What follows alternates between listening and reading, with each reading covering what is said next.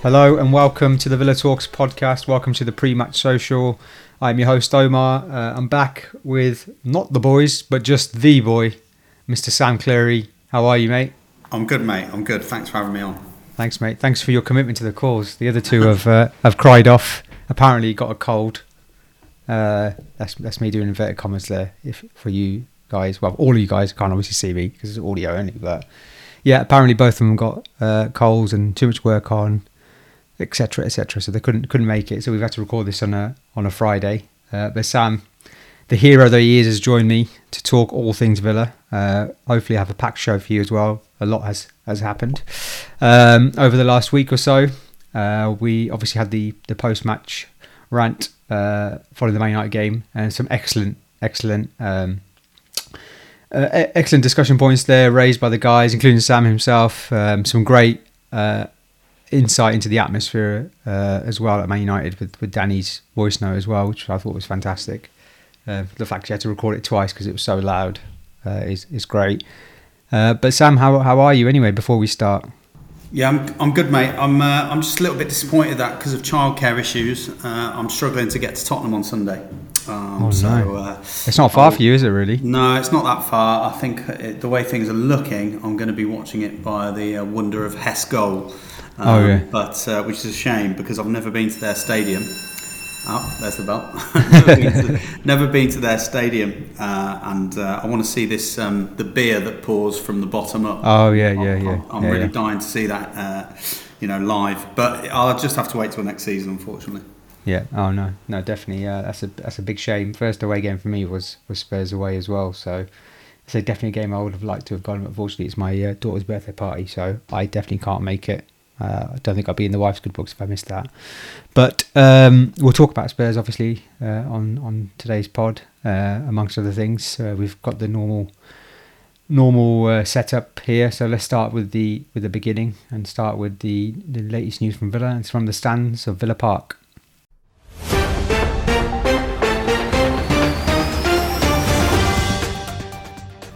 So a bit of news just come out today. Apparently that the players who are travelling to red zone countries, have all been double jabbed, and it's been confirmed that they can return and don't have to quarantine, so they'll be available for the Wolves game. So I think it's Martinez, Buendia, or Louise, and Nakamba. I think I'm not sure if Buendia has been picked actually from memory. He hasn't been picked, no. But yeah, Louise, Martinez and Nakamba, I think, are the three that were mentioned.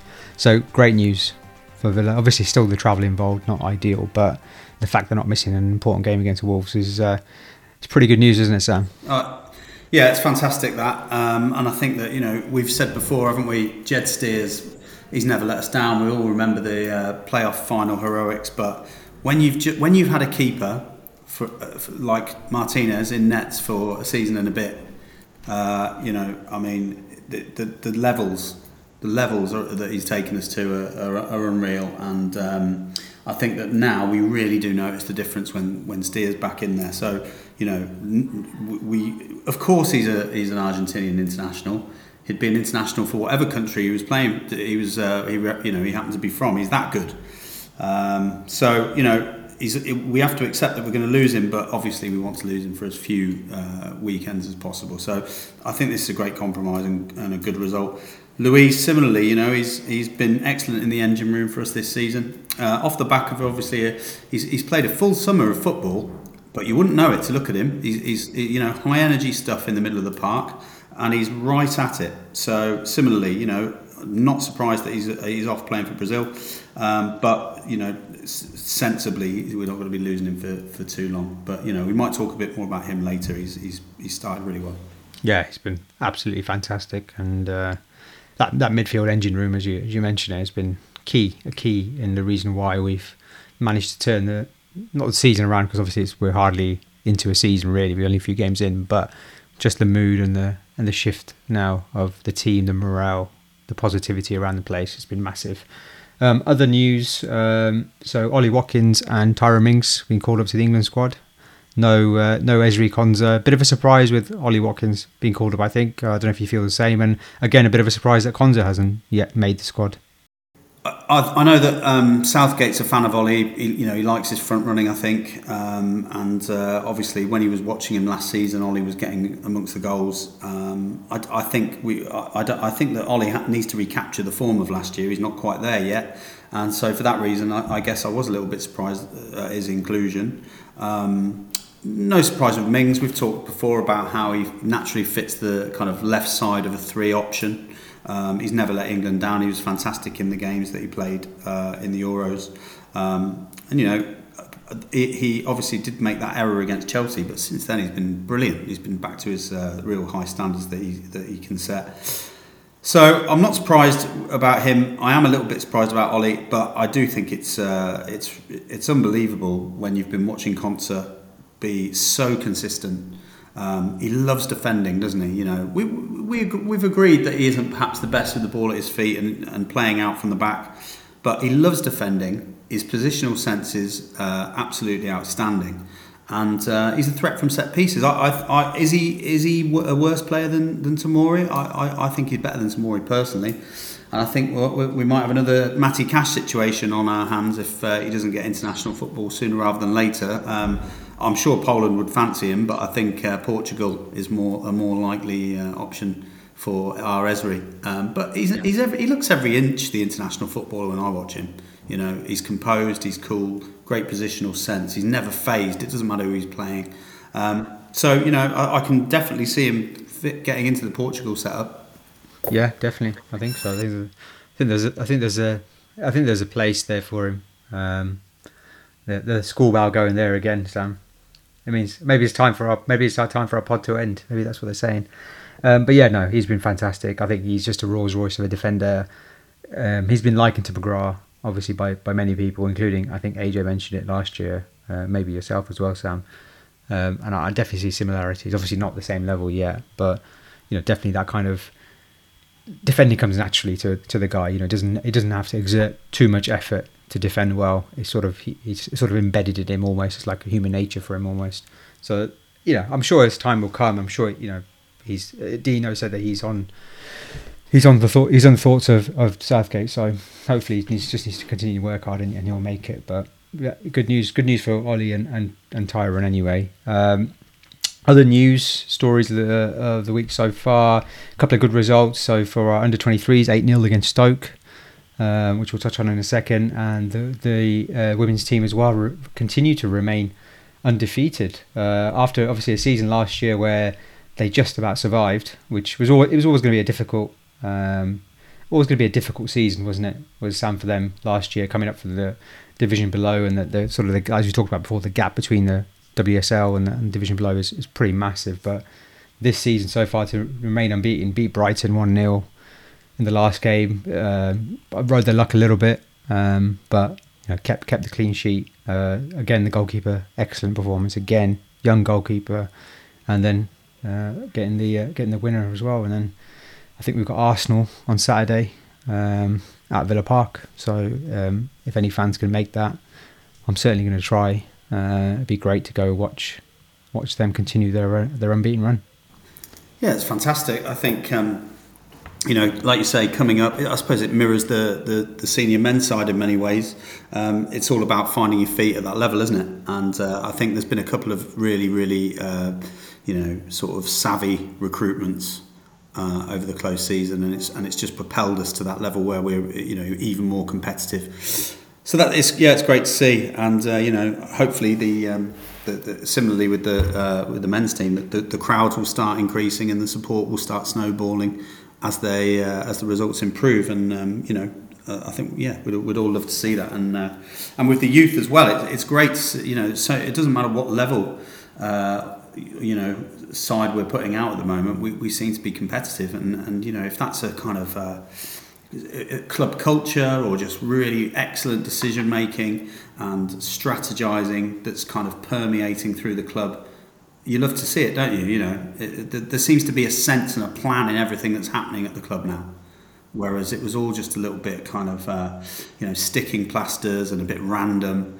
It was certainly with Dr. Tony and even before that. So, it's really, really good to see what's happening at the moment. Yeah, no, definitely. I completely echo those thoughts, mate.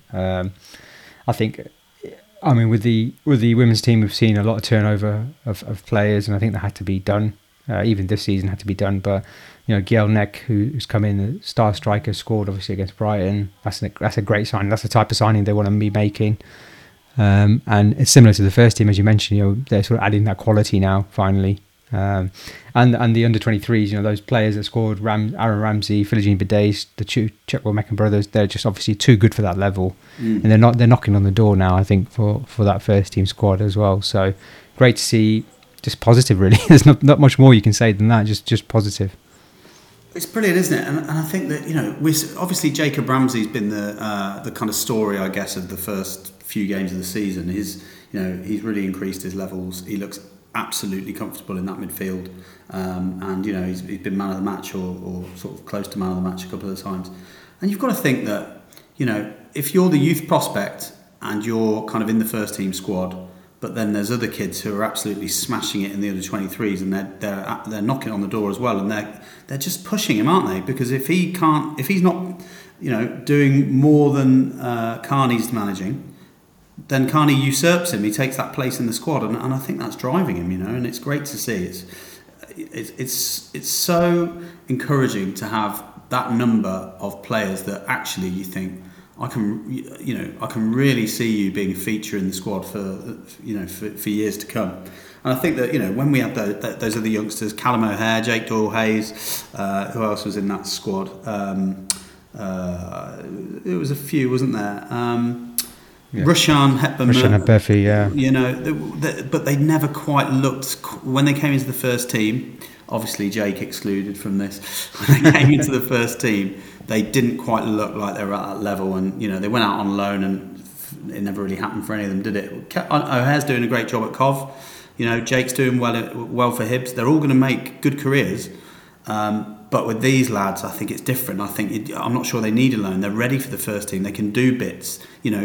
Watching Cameron Archer come on against Man U when we need a goal, I thought that said it all, didn't it? We trust him to actually come on and change this game against a team stuffed full of the very best players in the world. I think it's just a step change. It's just a different level, and it's great to see. But I do think that you're right. They're too good for that level. They're going to be knocking out those sorts of scorelines every week, I think whilst it bodes well. Managing their development from under 23 into first team regular is not going to be that easy. And I think it's a key challenge for Smith & Co. Yeah, definitely. I think it's a good problem to have. But great problem to have. I'm really excited. It's brilliant. But good challenge. And with all that good news comes the awards nominations as well. So last bit of news from me is that obviously Dino's been nominated for the September Manager of the Month award. He got it last year. Not last season even, but another chance for him to get that, and I think he's in the running for that as well. I think he's a strong contender for that one. Matty Cash is nominated for the Goal of the Month competition for his strike against Everton, and a trio from the women's team have been nominated for awards as well. So I'm trying to think now, trying to remind what's happened. So obviously Carla Ward's been nominated for Manager of the Month. Because obviously we're unbeaten start. Player of the Month, Remy Allen, from obviously signing for Leicester City. She's been nominated for Player of the Month, and the Goal of the Month, Sarah Mailing as well for a free kick has been nominated as well. So again, great to see across all levels there nominations coming in, and very, very, very positive. And on that note, let's move on to Hero and Villain of the Week. So this week, Carl's literally phoned it in. So I know I was abusing him earlier on, but he actually did, fair play to him, make the effort of putting together a little snippet of his Hero and Villain of the Week, mainly because he didn't want me to win Hero of the Week. I think that was the main reason why he was happy to do it. He wanted to make sure I didn't get an award, because that was mooted last episode. If I got outrageous. You're definitely my Hero of the Week. Thanks, mate. I appreciate you. Thank you, mate. I really appreciate it. I'm sure the listeners feel the same as well. But here it is. Here's Carl's Hero and Villain of the Week.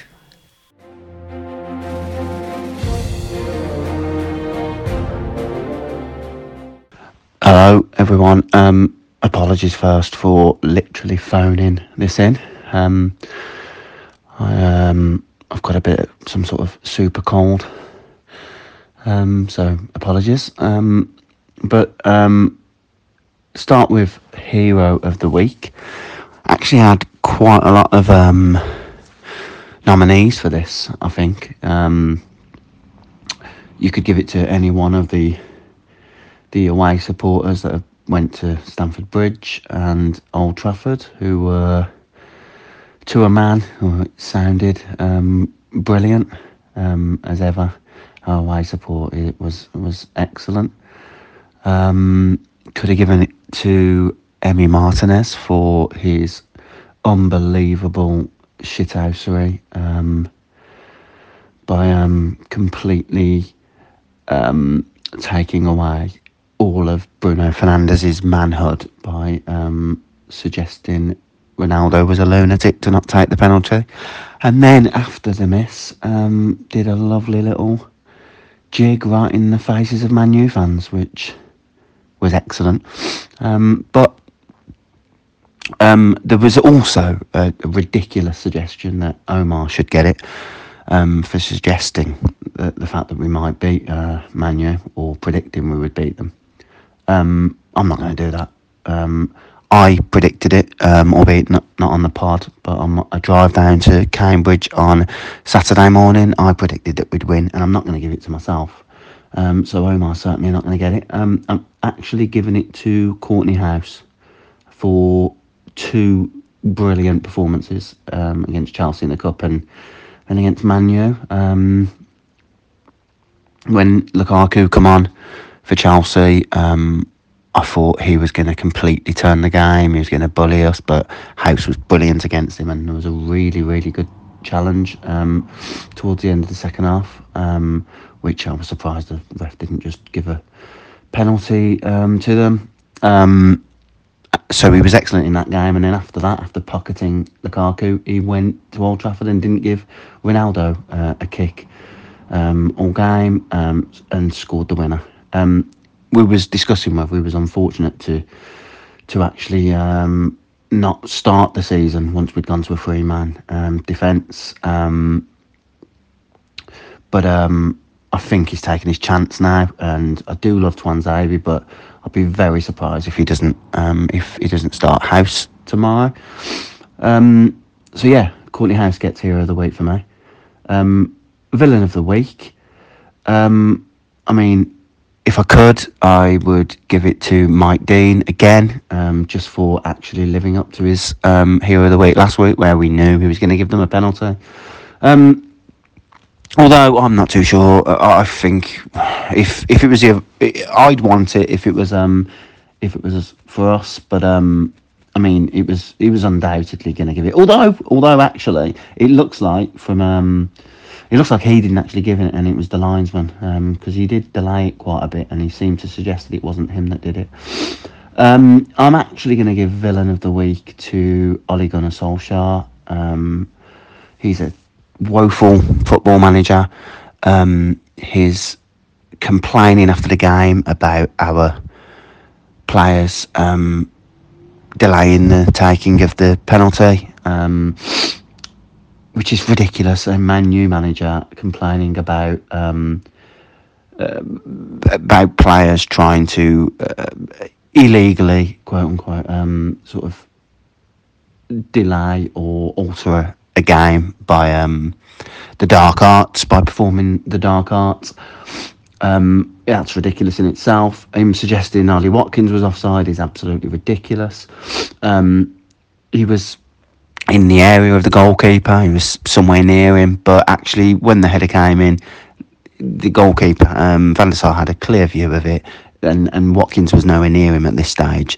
So I'm going to give it to Ole Gunnar Solskjaer just for his pissing and moaning after the game, and his failure to just accept that we were the better team, and we were much the better team. I noticed Ole Gunnar Solskjaer didn't mention the fact that Lingard was in an offside position when Ronaldo scored his bi-weekly tap-in. But yeah, that's it. I hope I'm back for the next part. I'm sure I will. I'm sure all our lovely listeners can't wait for me to be back too. All right, bye. Right, Sam. So a nice little ramble from Carl there as ever. Some interesting points there on Hero of the Week. I think Martinez came very close for his dancing and his theatrics. But yeah, he's given it to House, who I think is fully deserved. He's had a good couple of weeks, House, hasn't he? In the team. He's been brilliant. He's been absolutely brilliant. Another lad who just loves defending, doesn't he? You know, when Lukaku came on in the cup game, you're thinking, oh gosh. But I think House thought, yeah, bring him on. You know, I'd love to lock horns with him. I thought the number of touches that Ronaldo had in comparison to the other games he's played since he returned to the Man United side said it all. You know, they couldn't get him on the ball, and that's because our back three, including House, stuck to the task so determinedly. And you know, I think we've got an option, haven't we, to extend his contract. And I just don't know why you wouldn't take that option up. He's fantastic. He's always been solid when he's stepped in to the side. And if anything, I think he's probably playing the best football of his career at the moment. And, you know, I absolutely would pick him for Spurs. I wouldn't change the team. I wouldn't bring Tuanzebe back in. I think that, you know, there will be a role for Tuanzebe, whether that could be at wing back, could be, you know, even at central defensive midfield. But at the moment, I just think, why would you change a formula that is absolutely ideal to go to grounds like Old Trafford and White Hart Lane to go and get a result? So, you know, keep House in the side for me. He's doing brilliantly. Let's reward his good form and also his absolutely brilliant attitude, because as far as I'm aware, and correct me if I'm wrong, Omar, he's never agitated for a move. He's never complained about not being in the side. He's just got on with it. Absolutely brilliant example. Yeah, 100%. The attitude point is one thing I wanted to raise. You know, I don't know if you saw his post-game comments, but the fact he was saying, you know, we're Aston Villa, we've got some great players. We should be expecting to come here and get something. That's the type of team we're on. That's the kind of attitude you want. And you know, he's always come in, done a job. He's never moaned, because he's done that so many times. He's come in for Mings, he's done a job, and he's come back out the side when Mings has come back in, and that speaks volumes. And I think in terms of the whole squad as well, I think the levels have been raised massively because there's so much competition now, which we haven't really had. I mean, even last year we only had really 14, 15 players who you could count on, I think. And this year we've probably got 18, 19, maybe more, plus the youth players as well coming in. So I think that it bodes well really for us. And obviously it can be a bit of a headache as the season goes on. If players are not getting a look in, then the headaches do start. But for at this present time, the players are all chomping on the bit. Even the wingers, Bailey, Buendia, Traore, you know, Galghazi, they still have an influence on games, and they've had they've influenced games from the bench as well. So I'm sure they're happy for this present time, and I'm sure they get their chance, because I don't know about you, but I don't think we'll play 3-5-2 throughout the whole season. I think we'll have to mix it up now and again, and that will probably mean personnel changing, but also there'll be injuries and suspensions as well. I agree, and I also wouldn't be surprised if some of that 100 million quid burning a hole in Dino's pocket will be invested in January if we're in touch, you know. And I think that you know, at the moment, given the personnel and given the fact that it's nice to be able to get Ollie and Ings into the side, and given the fact that we've got such a brilliant set of centre halves, 3-5-2 works well. But you know, it's not beyond the realms of possibility that an extra, you know, player of really high quality to go into the first team means that 4-3-3 starts to work again, or 4-2-3-1, like we played with Joe Grealish on the left. So yeah, I think I think you're absolutely right. We won't probably play this formation all season. It's working well at the moment. I think it particularly works well with away games against high quality opposition. But yeah, they're all gonna get a look in, aren't they? And like you say, you know, players who were probably looking like they were going to play most games, like El Ghazi, they're on the fringes. But we saw it last season. El Ghazi came in, didn't he? He was looking like he was getting not bombed out, because I don't think that's Dean's style. But he was on the fringes, and then he comes in, he scores a penalty, he gets a goal against West Brom, I think it was, at the back stick, and all of a sudden he's back in the frame. And I think that's the way Smith manages the squad. And that's absolutely right, you know. Yeah, no, completely agree. And I can't really add any more to that. Obviously, one name that I can't mention was Martinez there, and I did enjoy the his little mind games. And there was a good thread on Twitter. I can't remember who it was, but it was talking about how, and I think it was on The Athletic as well, about how all that type of stuff, getting in players' faces, making movements before the penalty is taken, making yourself big, all that type of stuff. That psychology is so important. It does make a difference. But just wanted to touch on Martinez quickly. We were talking about this on the Villa View yesterday. Was who is Emi Martinez the best keeper we've had in the Premier League era? And in terms of a stat, just for you, Emi Martinez has got the highest clean sheet percentage record of any keeper at Villa in the Premier League, with 41.86%. Second is Mark Bosnich with 37.78%. And for many people, Brad Friedel, who's one of probably, for most fans, one of Villa's best keepers in the Premier League era, is actually in fifth with 30.7%. It's quite surprised me. Where would you rank Emi amongst all those different names?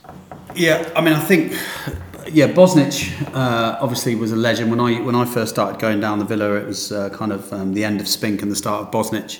And he was young, he was a bit of a lad, and he was a real, he was cat-like, wasn't he? Fantastic shot stopper at times.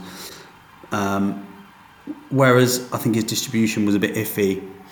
And then you've got Friedel, who, interestingly, I can't really think of that many outstanding saves Friedel made, but he was brilliant at coming for crosses. He had great command of the area, and his distribution was good. So I just think Martinez has got the whole package, as well as some of that kind of, shithousery that we all like to see.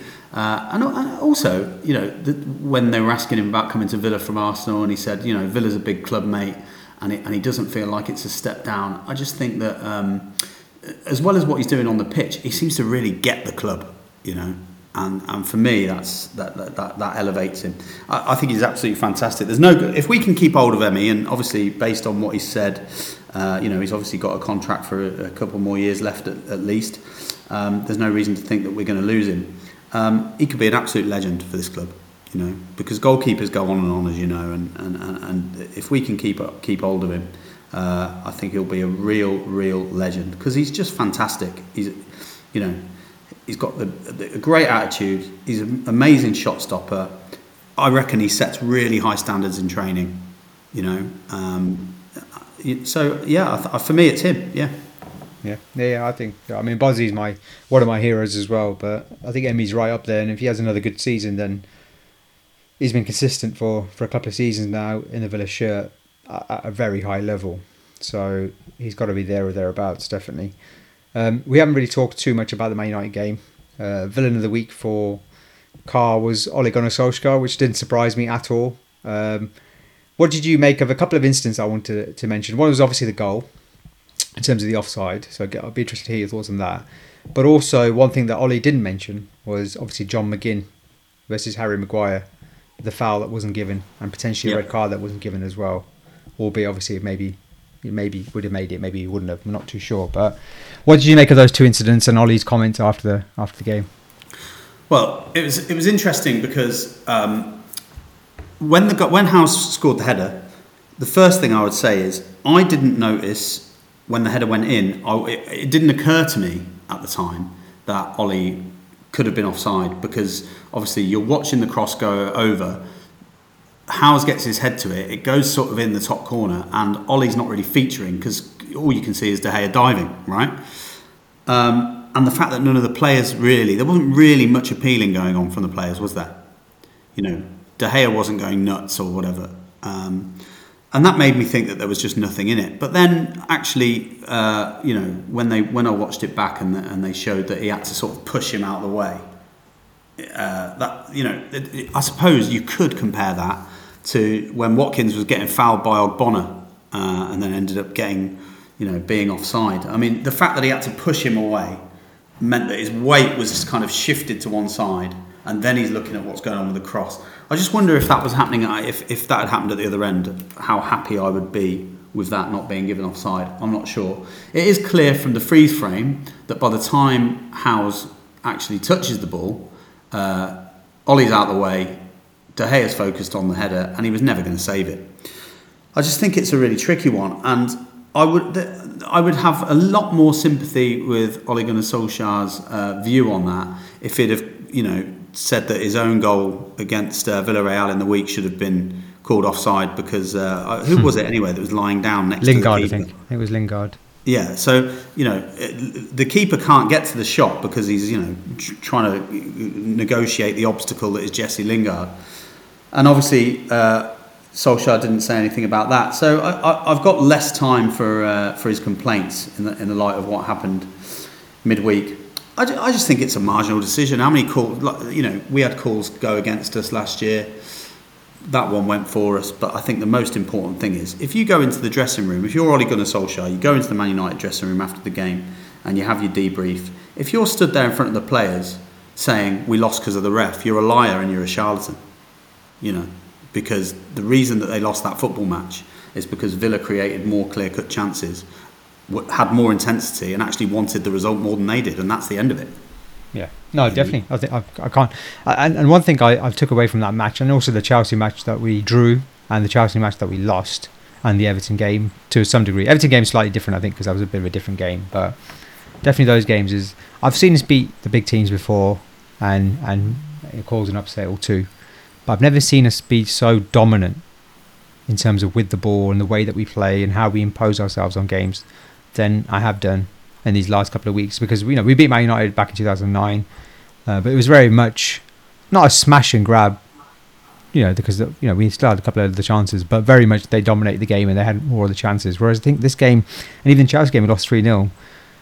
I just can't believe how well we're playing as a team, and this formation obviously is allowing to get us to get the best out of certain players as well. Two players that I want to pick out is Matty Cash and Dougie Luiz. Who Dougie Luiz especially, who we've mentioned already. I think both of them have been fantastic. I think John McGinn as well has been fantastic. Jacob Ramsey has been fantastic. Danny Ings has been fantastic. So many good players, but definitely Matty Cash and Dougie Luiz. So Dougie Luiz in September alone has got 2 assists, 8 key passes, 15 ground duels won, and 7 tackles and interception. So a sort of a total performance from him. All-round performance, because obviously against Everton he was pushing forward. Against Man United and Chelsea he's played more of the defensive game and been that sort of linchpin at the back there, allowing McGinn and Ramsey to go forward. How impressed have you been with him this season? I think he's been fantastic, and one of the, I suppose the stats sound great, but sometimes what the stats can't quite tell you is, whether a pass that was made was a kind of 80% pass, you're always going to make it, or whether it's a 20% pass, it's a sort of slide rule, and most players wouldn't have made the pass, And I think that Dougie his decision making is really improved in terms of when to try the tough ball, the threaded ball, and when to kind of keep recycling it. But those passes that he made, there was that through ball on Saturday, and he was doing it against Chelsea as well. I just think his ability to win the ball and quickly put us in transition onto the front foot with some really, really smart passing, I think it's elevated his game, and also it's made us much more of an attacking threat. And as you rightly say, sometimes he's doing it from a more advanced position, and against Everton, he's getting forward a bit more. And sometimes he's doing it from the kind of quarterback position. But I think that just shows that he's, carries on developing the way he's going. He can be the complete midfielder. I'd like to see him perhaps add a goal or two, if I'm honest. I think I watched his home debut against Bournemouth where he smashed one into the top corner and you're thinking, oh, hello. But I'd like to see perhaps a few more of those. But he's been brilliant, and we all saw the progress in Project Restart. And I think we were just expecting last season to be a kind of linear progression. But it happens with young players, where they have a little bit of a dip before they get going again. I mean, we saw it with Grealish. And hopefully now it's just going to be solid improvement.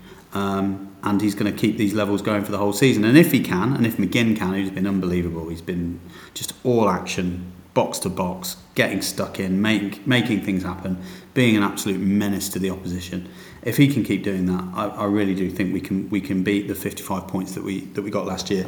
And we forgot to mention that foul, the Maguire foul. I mean, it's an absolute travesty that wasn't given. And no surprise that Solskjaer wasn't too keen to talk about that, because that's a red card for me. Because He didn't. People, I think a lot of Man U fans on Twitter were saying De Gea was going to mop that up, but not for me. I think that McGinn gets there, and and it's a shot on goal. It's a clear chance. So yeah, I think Louise's levels and McGinn's levels have really been the story of it so far this season. Yeah, and you mentioned Matty Cash there as well. I think that 3-5-2 formation really suits him because it plays to his strengths. We didn't really see too much of his crossing ability at times last season. Yes, we did, but not too much. But I think this allows him to get forward a lot more and get in those attacking areas. And we saw that with the chance he created for Matty Target, who should have put it away. But again, been outstanding. And I think another thing that I saw, another stat, was that Aston Villa have attacked with the most direct speed this season, and what does that mean? So I was looking at that. I was quite intrigued by that stat, and actually reading into it, it means it's a measure of how quickly a team progresses the ball upfield. So it's measured by meters per second. Okay. So I thought, that's quite interesting. I thought last season we were quite direct as well and quite quick to attack, but I think this season's been quite different in the way that we've done it. So last season very much so would be a ball up to Watkins, who would do very well, hold it up, and then allow Jack Grealish to get forward and get the ball in areas up high up the pitch, and we'd attack from there. Whereas I think this season we played a lot more along the floor. I don't know if you feel the same. I think we've played through midfield, and Dougie Luiz and McGinn have been key to that, and Ramsey as well, who's been bombing forward a lot and getting in those areas between the midfield and defence and making things happen as well. Yeah, I think if you look at the way we played last year, sure, we did knock balls into the channels for Watkins, but a lot of the time there'd be the ball out of defence to the left wing, target to Grealish, and then Grealish would carry it, get a foul or create something. But I think if you take that kind of Grealish carrying the ball out of the equation, we're moving the ball forward more quickly.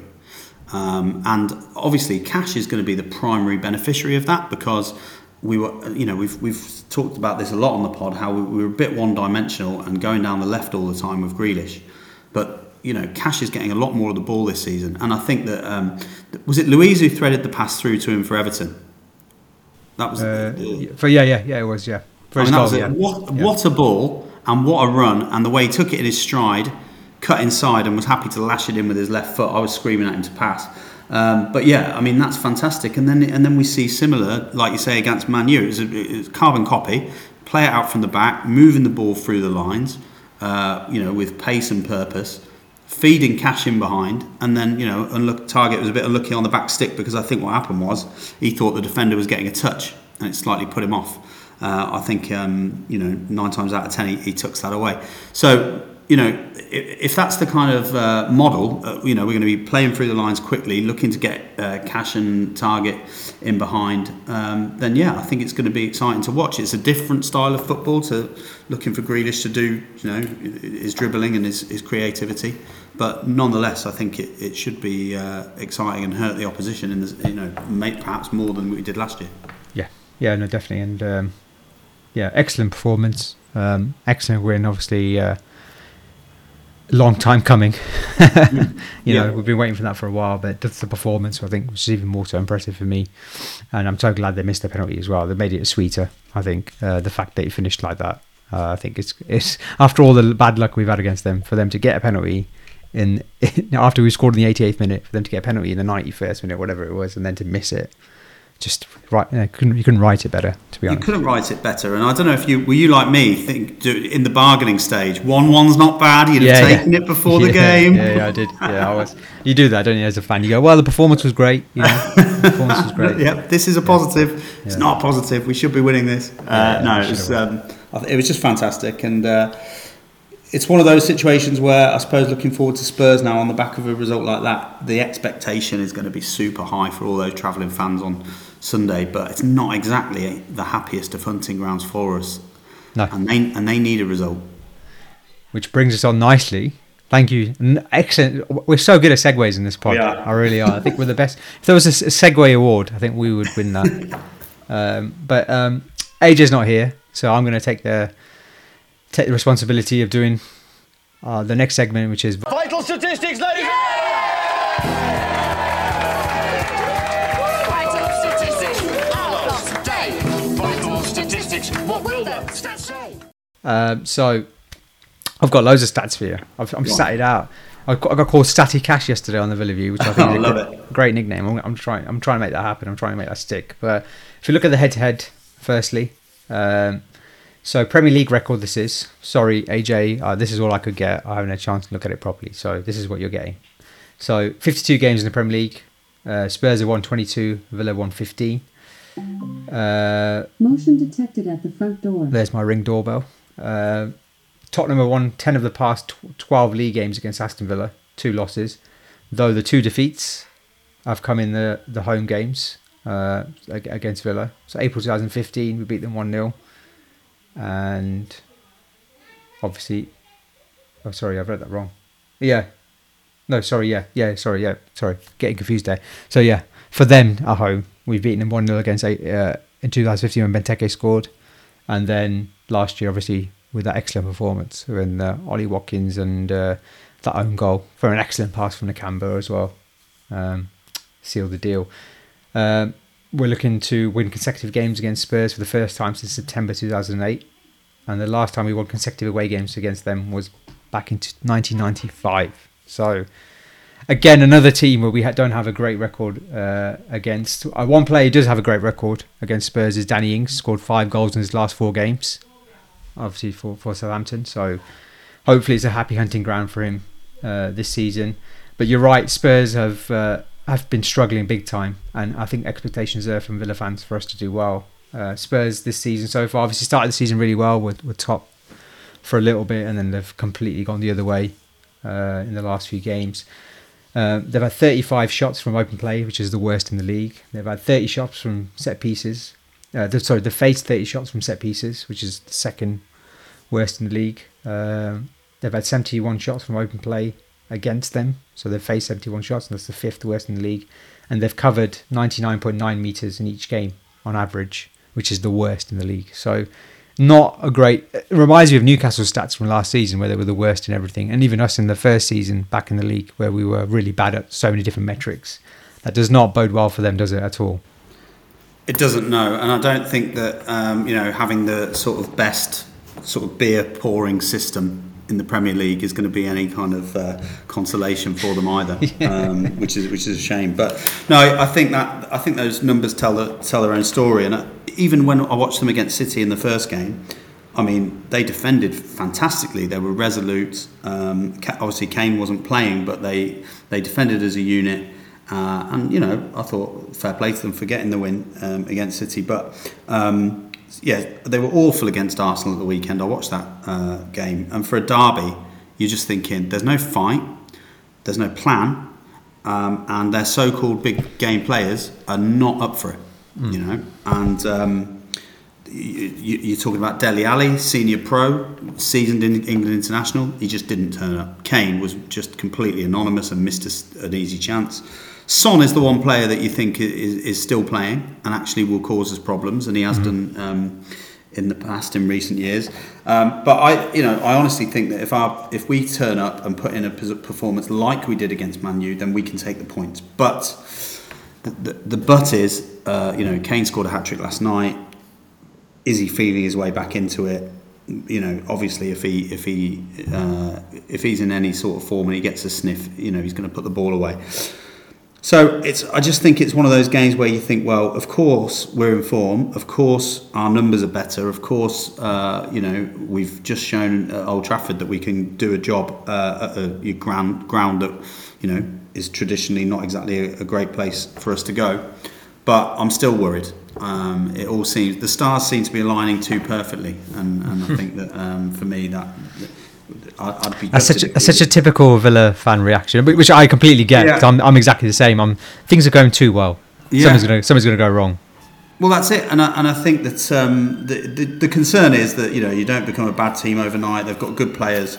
If they actually put in a shift, then we could lose the game. But the fact of the matter is that I don't know. I know a lot of Spurs fans, and they're already talking in terms of Nuno out. And I think that not wanting to give the guy a chance just gives you a sense of just how turgid they think the performances have been in the past few weeks. Or maybe it's a sign of how fickle Spurs fans are, but I don't know. But either way, it's one of those games that I'd like to think we should win, but going to White Hart Lane, never easy. Kane could easily get a hat-trick again. Who knows? Yeah, no, I agree. I think there was a bit of conversation around, the gap between Spurs and Villa now. Obviously, it's been closed massively by Villa, considering where we were. And obviously, about 10, 11 years ago, we were pretty much not neck and neck as such, but, we were there. We were all fighting for the similar kind of positions. And obviously, that gap widened massively. And then, Villa have done amazingly to shorten that gap. But also, Spurs have been relatively poor in terms of their recruitment and how they've, with the new stadium and what they've done in the last few years, they've definitely gone on the decline. So it's going to be a great match. I'm really looking forward to it. I'm really confident, as most Villa fans are. But there's also that caveat that things are going too well. It's about time something goes wrong. What do you think in terms of the result? What was your prediction? Yeah, I mean, I on what you just said, I think that to think that they were in the Champions League final, 2 years ago is just seems mad now, doesn't it? I mean, and that just shows you how quickly things can kind of deteriorate with a bad managerial appointment and a few players out of form and some bad recruitment, and before you know it, you've gone from being right at the top table to being kind of crap lower mid-table, and that's just how quickly it can go wrong. But anyway, I think if I was going to predict a score for Sunday, despite the fact that I've just said it all seems to be going a bit too well, I think we can do it, and I'm going to go with 2-0 Villa, and I think that Ings is going to score, and I think that Watkins is going to open his account. Yeah, I'm with you. I think it's going to be 2-1. I think we'll press well. I think we'll perform well, and I think we can nick it. And I think I'm going to go for a Watkins brace, 2-1. Great, thank you. And then last but not least, it's time for the Villa Vault.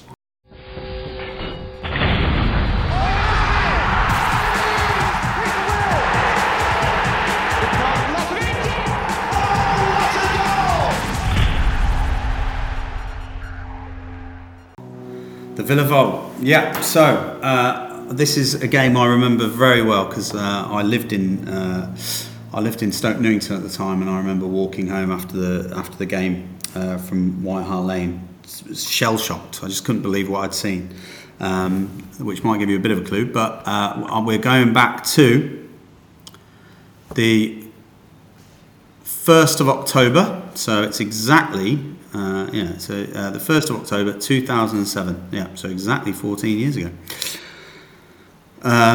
What do you think what was the score on the evening of the 1st of October 2007, Omar? I remember it well.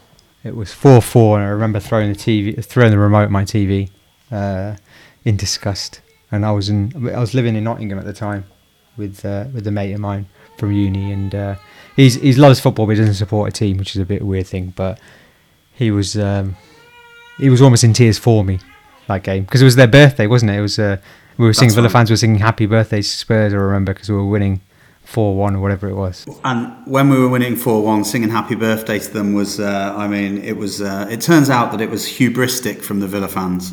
But at the time, it felt great. Yeah. But it was a really strange game. I mean, I don't know if you remember who scored the goals and in what order they went in. Yeah. So it was Larson got 2, Gabby and Gardner. That's right, yeah. And what about for them? Oh, God. I remember Berbatov opened... Berbatov 1-0, that's right. Berbatov 1-0. I'm trying to remember who else. I'm sure Defoe scored. He always scores against us. Did he not? So who scored? We were 4-1 up, as you say. Oh, Yunus Kabul. I knew Yunus Kabul scored the equaliser. Yeah, I remember that. That's right. Yeah. So we were 4-1 up until the 69th minute when Chimbonda got what seemed to be a consolation goal.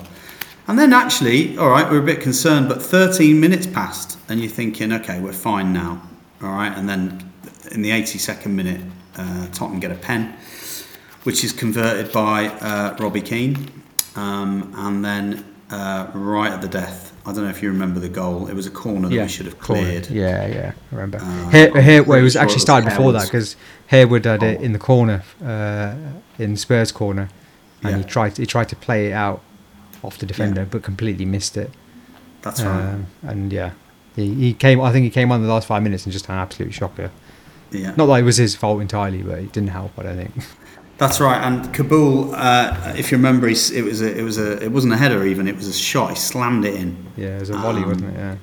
And 4-1, and you stuffed it up. They sang, or something like that. It sounded a bit like that.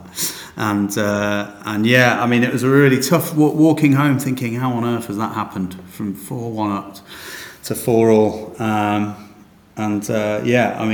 It was, that was the second of another 4-4. We drew 4-4 with Chelsea around that time, so we were treated to some real great games. But for me, the real big memory I have of that game, other than the result and the happy birthday, is just how good this young left back they had called Gareth Bale was. And I remember Melberg was just following him round, and he couldn't get anywhere near him. And at the time, I think Bale had never won a game in a Tottenham shirt. Yeah. And I think they nearly sold him to Birmingham. Yeah, they did, yeah. At one stage. I think McLeish nearly bought him, didn't he? That's right. Sure, yeah. And I'll tell you what, he was unplayable.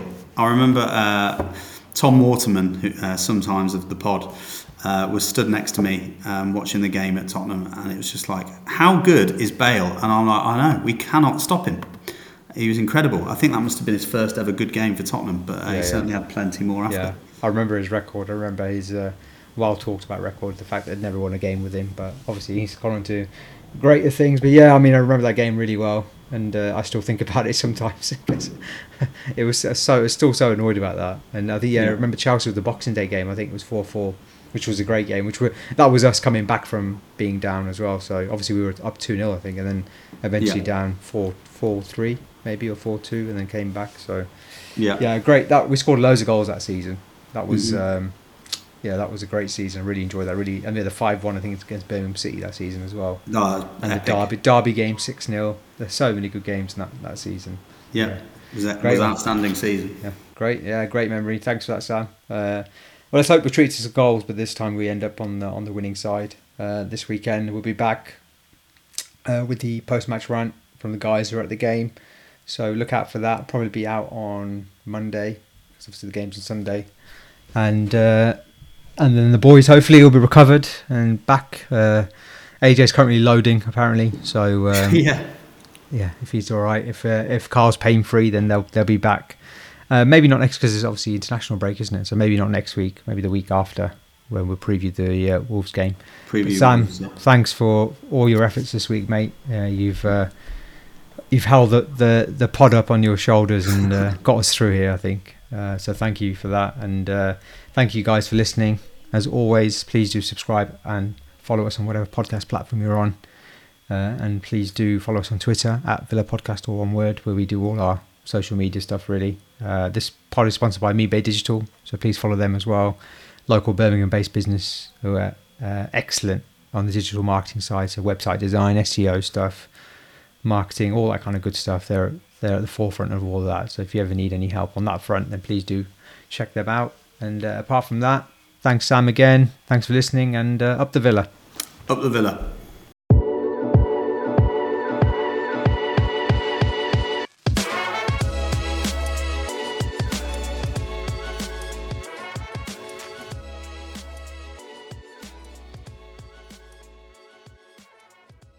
I love it. ਮੈਨੂੰ ਬਹੁਤ ਚੰਗਾ ਲੱਗਦਾ